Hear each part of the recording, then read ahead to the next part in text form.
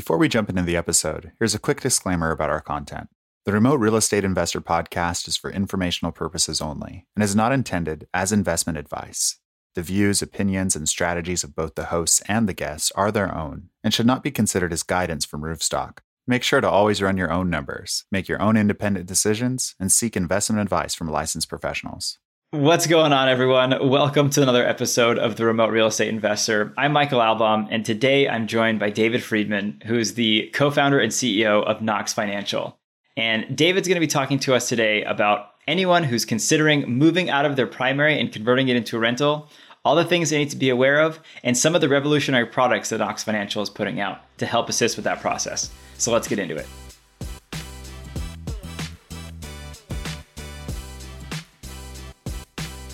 Hey, really quickly, everyone, before we get into today's episode, I wanted to give a shout out to the Roofstock Academy and encourage everyone to come check us out at roofstockacademy.com. It is a one-stop shop for investor education. Whether you're just getting started or you're scaling up a crazy big portfolio, we probably got something for you. The Academy consists of both on-demand lectures, access to private Slack forums, and dedicated one-on-one coaching sessions, depending on which program you opt to leverage. Come check us out at roofstockacademy.com. We look forward to seeing you in there. David, welcome to the show, man. Thanks so much for taking the time to come on and hang out with me. I appreciate it. Yeah, it's a pleasure to be here. Thanks. Oh, of course. So I know a little bit about your background. I know a little bit about your company, but for those of our listeners who are just joining us and maybe don't know the name David Friedman, can you give them a little bit of background, who you are, where you come from, and what is it you're doing in real estate today? Sure. So my name is David Friedman. I'm originally from New York, but I live in the Boston area. I am the father of 3 kids, the husband of 1 woman. Important to clarify. Just make sure everybody wasn't wondering. I'm a skier. I'm a cyclist. I like to hike. I like it when I swim in a natural body of water as often as possible. Love it. Other than that, what am I doing today? So I'm the CEO and one of the founders here at Knox Financial, and we are trying to change how homeowners build wealth. When you move, you have the best investing opportunity of your lifetime, which is to keep that home as a long-term investment. And we've built Knox around making that investment opportunity possible for millions of families. David, that's awesome. And it's funny because it's something we talk a lot about at the Roofstock Academy, about how so many landlords became like accidental landlords. So tell us a little bit about why you think it is so advantageous for folks to keep their rental property, to keep their primary home as a rental property, and what is Knox doing to help facilitate that transition for them? Sure. So it's not why we think. We're a data company. The data just tells you the story. So before we launched Knox, I lived a life experience, and then I'll tell you the experience, and I'll tell you that the data supports that I'm like in the majority. I'm just a normal dude, which is, so when I got engaged to my wife, who I mentioned earlier, just the one wife, just one, and it wasn't random. Like we didn't just I didn't arrive in the mail, right? Like we dated and stuff. So we get engaged one day. Again, it wasn't random, we realized we have too much stuff to fit in her place or my place. We need to buy a bigger place. So we go and do that. And I go to put my 20s bachelor pad on the market for sale. And I think to myself, this is the worst decision I've ever made. What am I doing? Why am I selling the best investment I've ever had? So just the math, I'd put down $100,000 when I bought that property. And I was going to turn that $100,000 10 years later into $350,000 when I sold it. And I'd never, ever in my life made that much money on any investment. And I know that I was in the south end of Boston, which is a downtown neighborhood, if you're not familiar with the city of Boston. And I knew the value was going to keep going up. And I said, all right, I'm going to turn this into an investment property. I'm going to keep it as a rental. And at the time, I was building another software company that made software for real estate brokerages. And I thought, I know enough people who do this professionally. I can figure this out. I can turn this home into a rental. And I thought about all the things I have to do, and it gave me a headache. Okay, I probably have to refi. I'm going to need new insurance. I have to find a renter. I probably need to open up a new bank account, probably a credit card to make sure my expenses are really like walled off from like when I take my wife out to dinner.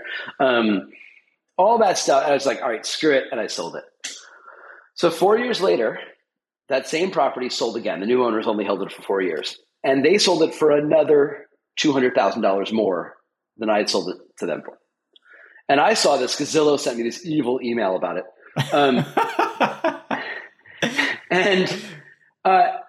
When I saw that, I was like, oh my gosh, somebody stole $200,000 from me. I was going to keep that property as an investment. What the heck did I do here? And I'm a kind of guy who likes to make fun of myself. And I told all my friends that I'd made this huge investing mistake. And they all said, oh, same exact thing happened to me. It didn't matter. I owned this home in Seattle. I owned this in Brooklyn. I lived in DC. I lived in Houston. And everybody said, yeah, every time I search that home on Zillow, I get depressed.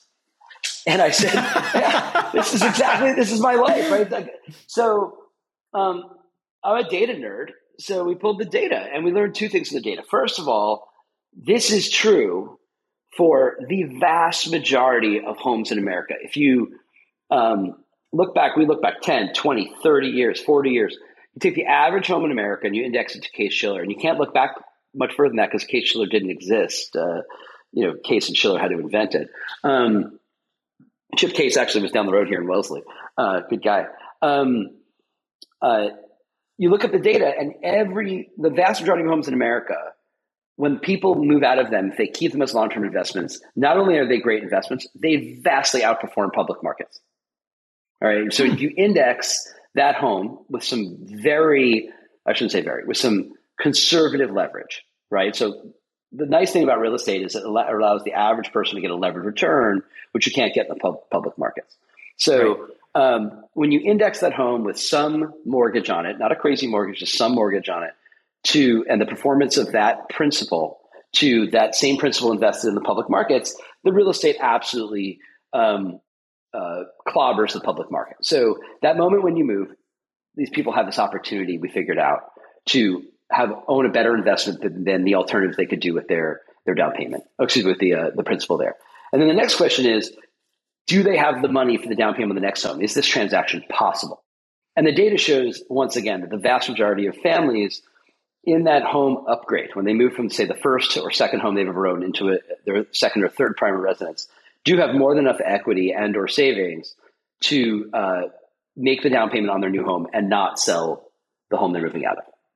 So a long way of answering your question. I don't think this is a great investment. The data says this is a fantastic investment, and we are in the business of showing people how it's done and making it possible for them. And we've created some lending products around it and a whole bunch of other services. So that's how we do it. That's awesome. So getting back to what you said a moment ago and talking about your own personal story, you were saying that in order to convert, if you wanted to keep your initial place as a rental, you would have had to refinance, get new insurance, yada, yada, yada. Was the purpose of the refinance to grab that equity for the new down payment because you didn't have that savings in cash? For a lot of people. So I was in a very lucky position. I had just created a new family with my fiance, soon wife, and we pooled resources and had enough to make the down payment without having to sell or refi the old home. But got it. The other thing is I had actually lived at home for a while. I bought it in my 20s and lived in it for a decade. If you look at the holding patterns of people who buy homes in their 20s, that's actually a pretty long hold. And when you hold a home for that long, it's very common for people to have an awful lot of equity, but also that their financial position has changed. Right. So that marriage to my wife is a common change in financial position. The amount of W-2 in the household went, more than double because my wife's a successful woman. But also we can combine our savings. She at one point had owned a home prior to meeting, but before we met, she didn't anymore. She'd sold that. So she had a down payment. So there's all sorts of reasons why one's financial position might change. But there's, the longer you're holding that home that you're living in, the more likely you are to have plenty of equity in that property that you can tap. Makes total sense. And how do you chat with people around? Because I know you said in the vast majority of instances, it makes sense for people, assuming they have the down payment, keeping the home as a rental or as a long-term investment. What about everyone out there that says, you know what, David, my monthly mortgage is $5,000 a month. I use 20% down and my home is only going to rent for $3,500. Am I going to be in the hole $1,500 a month? How does that make sense? That doesn't make sense. So we walk people through this math all the time. We've built proprietary investment analysis software. If you have a $5,000 a month mortgage and then you got to add taxes, insurance, maintenance, allowance for vacancy, all that on top of that, and you're only going to make $3,500 a month in rent, we would not recommend you put that home on our platform. There are, I would say, some edge cases, like some people are looking for tax advantages and some people are looking for, there's markets like, I could look at the Austin market, or let's take Tampa. So Tampa set the curve for the fastest growing market last 12-month look back in the last year. Prices are going up 30% a year. So if you're losing $1,500 a month over 12 months, that's 18 grand. If the home went up in value 100 grand in that year, that's not a bad trade-off. The question is, can you shoulder that? Or one of the things we do is we offer a sort of specialized flavor of a home equity line of credit where you can actually tap the home's equity over time to cover that negative cash flow. So this is part of the alchemy we do with people is, can we make this property not impact your day-to-day spending habits or your quality of life while keeping it and realizing the benefits of owning that property? If it was net negative cash flow by that much, it might not work. That's a pretty rare scenario, though. If you have a $5,000 a month mortgage and $3,500 in income potential, there's something weird going on in that local market. We rarely see misalignment in numbers that large. In fact, it's usually the other way around.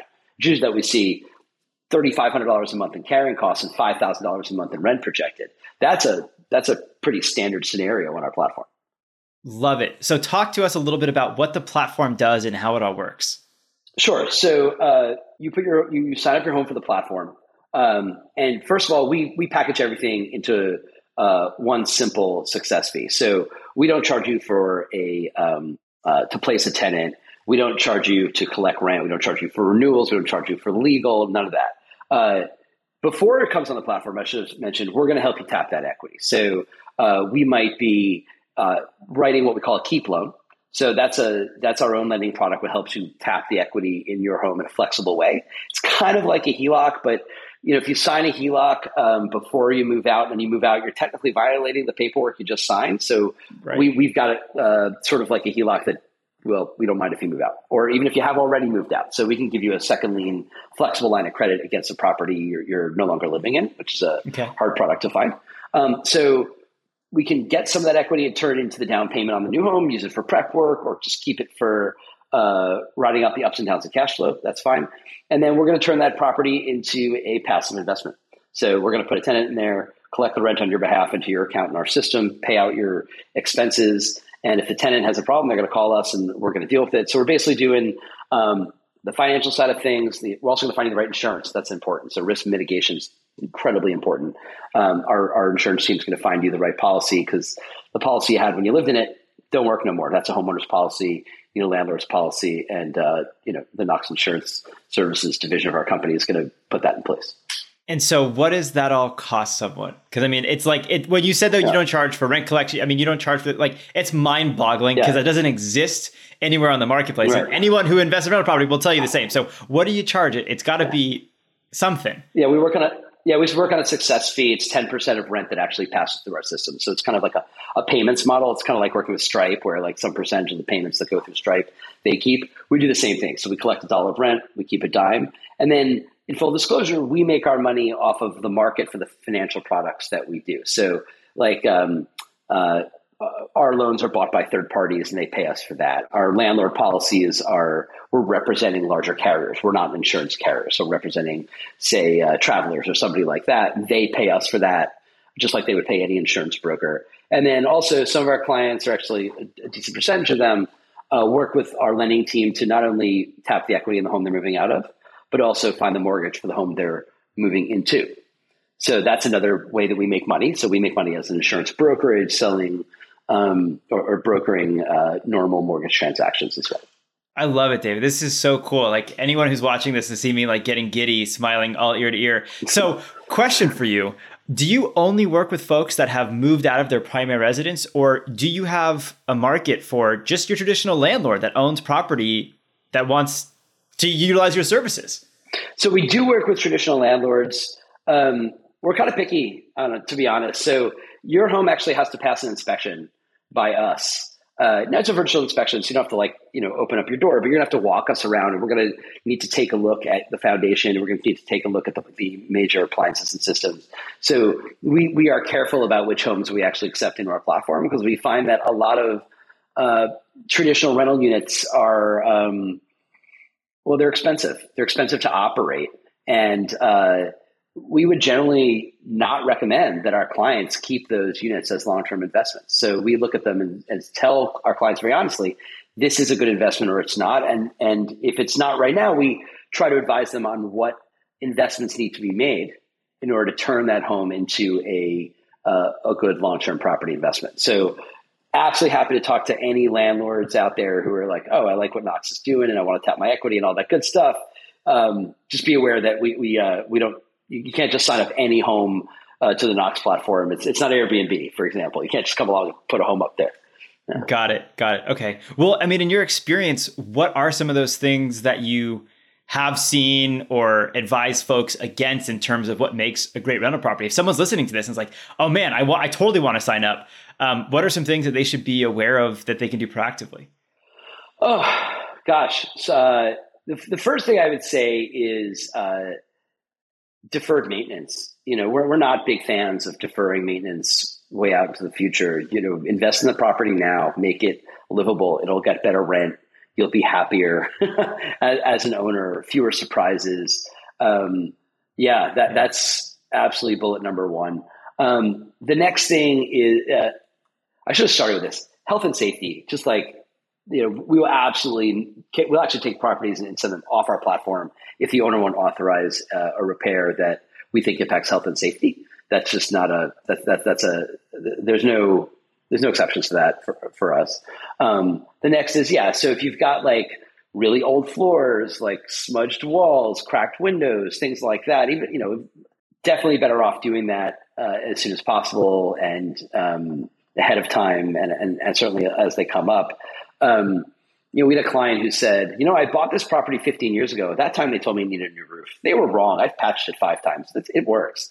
And we're like, no, that's just, it doesn't. It doesn't really work. Like, I know I know you've had this lucky experience with all the patching you've been done. That's not how we would want to run things. Because really what's going to happen is one day, the people in the top unit in that building are going to go on vacation and they're going to come back and there's going to be like, $100,000 in damage to the building. And, you've just been lucky. You've been on the edge case here. So that's the deferred maintenance is obviously number one. The next thing is, if it is a landlord owned property, who are the tenants and what have you done to make them happy?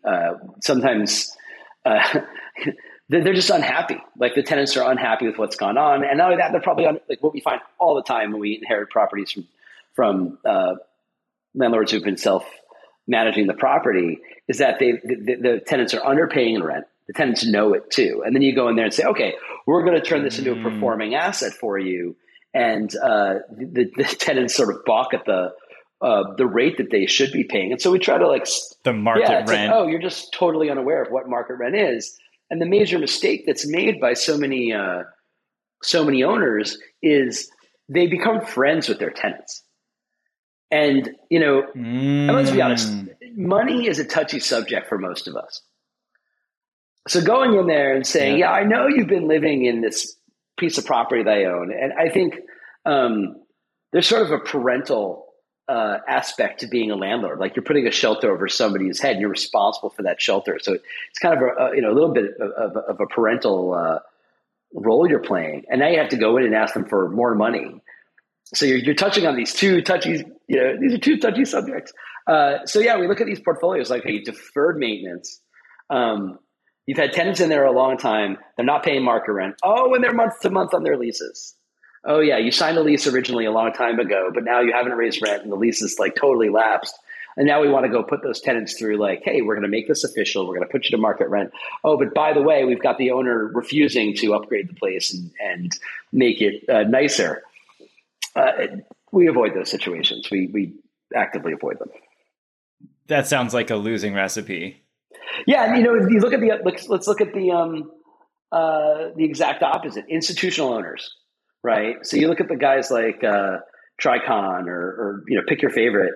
The first thing they do is go in and renovate almost every single unit, and they also standardize them. The other thing I could go on. The other thing that landlords do is they when they get in, they try to find like cheap units, and all those guys, the big institutionals, are actually looking for premium units. They want families that move in and stay and plant roots and send their kids to school and care about the property because they get to know the neighbors and they want to plant the flower bed. And that's the tenant that they're going for versus, hey, how can I want to own 8 units that are all, half the price of the average in the market and turn over every other year. Right. Yeah. It's a totally different investment thesis overall. Totally. Yeah. David, so if someone is right on this transition point, what makes Knox a better alternative to just a local property manager? Why would someone reach out to you all? Yeah, so we use local property managers, to be clear. So we don't actually employ, we have one guy on W-2 who carries a hammer around. So the vast majority of what we do is local maintenance, right? We operate in 7 states. Like there's no way, well, it's not no way, but like we do not have all those people on our staff. With us, as far as that goes, like we are using local people, and there is actually no difference between us and the local person to swing a hammer or drive in a screw. When you look at all the pieces it takes to make this investment work, Knox is providing it all under one roof in a way that aligns our incentives with the owners, and we're actually putting risk behind it. So we're actually putting our own risk on the table along with yours for example, with the lending. So we're making it possible for you to access your equity to make the investment work. And we're also doing, we're finding the insurance, we're doing the bookkeeping, making sure you're deducting things on your taxes properly. I could go on and on. So there's a vast difference. It sure sounds like it. Yeah. And so what states do you all operate in? Massachusetts, Georgia, Texas. We're in 3 major cities in Texas, actually, and then Florida and Arizona. Love it. And I should say Massachusetts, I forgot. So the Boston market also includes southern New Hampshire and all of Rhode Island. Okay, perfect. When are you coming to California? That's a great question. It's on our list, I'll tell you. It's we actually, to be honest, expand by metro. So when we expanded into Texas, we did, we've now done 3 cities, so Dallas, Houston, and Austin. And then with Austin, San Antonio is basically a first cousin market. So we do San Antonio as well, sort of consider that the same media market. So California would be like, hey, let's pick a city in California. Let's expand into there. But as we do it, we're going to get the licensure for real estate, insurance, and lending in the state. And then we'd probably go from, let's just say we started with, LA, we then do San Diego, and then the Bay Area, yep, and then Sacramento, and the major markets of California. Love it. Well, I know you'll have a waiting list whenever you ultimately do get out here. My name will be right there on it. Appreciate it. No, of course. That's awesome. So for all the folks out there that can't take advantage of Knox, what are some things that they can be doing, looking out for as they're looking to make this transition or considering the transition? Do they have to go piecemeal it together for themselves, or are there other Knox-like folks out there that you could recommend? No, you have to piecemeal it. That's like the big part of it is, what we are doing is putting a lot of this under one roof. And then the lending is sort of our unique sauce because it is a loan that you can't really get elsewhere, you can't get elsewhere. What are some things they should look out for? I own several pieces of investment property myself. Only one of them did I not have to make some cash investments in the first year or two.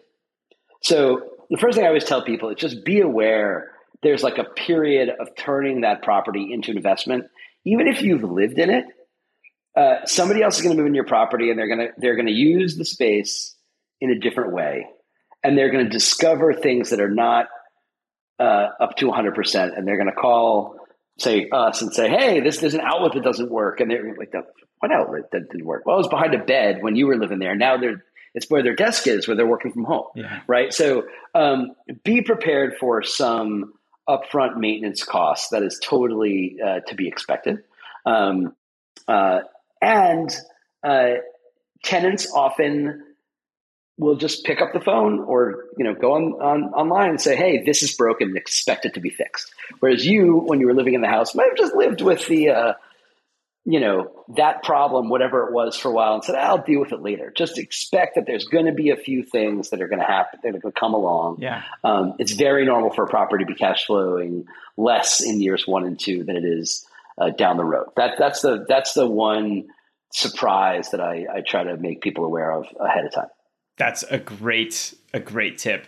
Something that I heard is kind of a good way to go about it too, is to actually go pay for like a home inspection, as you would when you're selling or buying a piece of property, as you're moving out, to just see, hey, what are the issues that are going to be found? Because like you mentioned, you're not going to notice the outlet that's not working behind the bed, but the inspector, that's what they're looking for. Man, if an inspector actually tested every outlet in the house, that would be one heck of an inspector. So here's what I'll say. So we do this video intake of a home. So we actually collect 200 points of data. We get everything down to the year, make, and model of your dishwasher. So what I recommend doing if you're doing this on your own is really go and look at all of the major things in your home. And there aren't that many, right? So every major appliance, every major system, the roof, the foundation, a dozen things, right? Fridge, dishwasher, hot water heater, HVAC, things like that.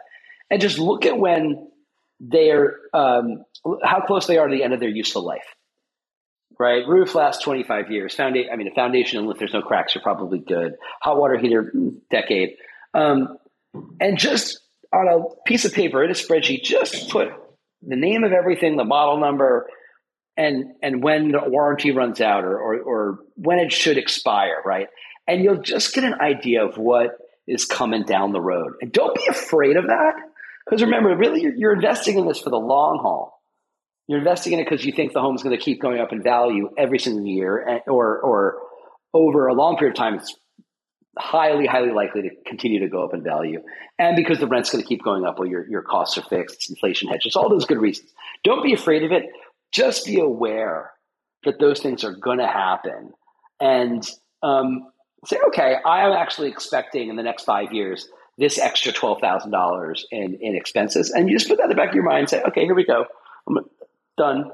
And if you're really good, earmark it and say, okay, I'm going to have the hot water heater replaced in 9.5 years instead of 10. And I'm not going to wait for it to like spring a hole and have water all over the basement.